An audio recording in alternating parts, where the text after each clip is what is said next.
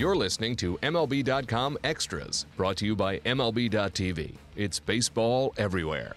Hi everyone, I'm Jim Callis along with Jonathan Mayo from MLBpipeline.com. The Arizona Fall League is underway. The major league organizations have all sent prospects to Arizona for further honing of their craft. The Pirates, Jonathan, continue to have one of baseball's best farm systems. They've sent a lot of interesting players to the Glendale Desert Dogs, including a pair of first-round picks from the 2013 draft.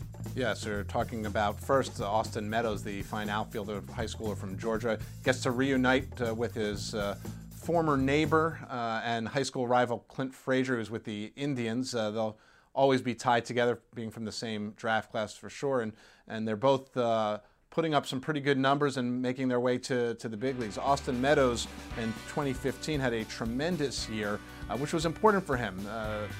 His first full season really didn't get started at all. He missed a lot of time because of injuries and really wanted to make sure he stayed healthy for all this season, and he was able to do so and show why he was a top 10 pick to begin with. He's got a tremendously smooth swing from the left side of the plate, hitting for average. He gets on base.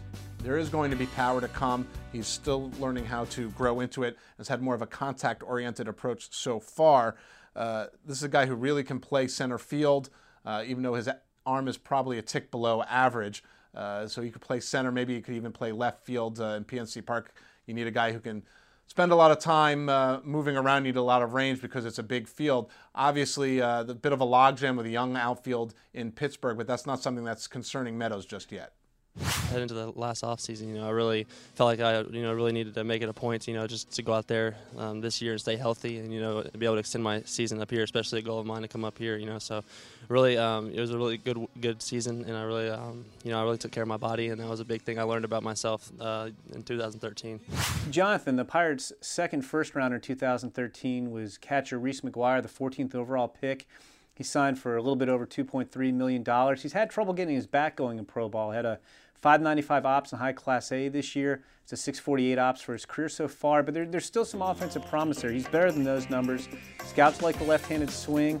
He makes contact at the plate. I think with him, it's going to be mainly a matter of getting stronger. One, to hold up to the demands of catching and be able to drive the ball with a little bit more authority. There's no questions about his defense. He's got a very good arm.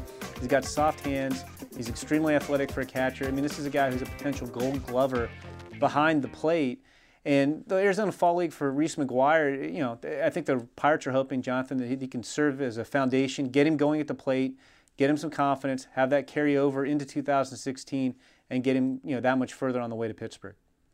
MLB.tv Premium, the #1 live streaming sports service, is celebrating 13 years. Watch every out-of-market regular season game live or on demand in true HD. Real-time highlights, live look-ins, pitch tracking widget, and more. MLB.tv Premium includes a free At-Bat 15 subscription. Watch live baseball on over 400 mobile and connected devices. Watch at home, in the office, or on the go, every night, on every device.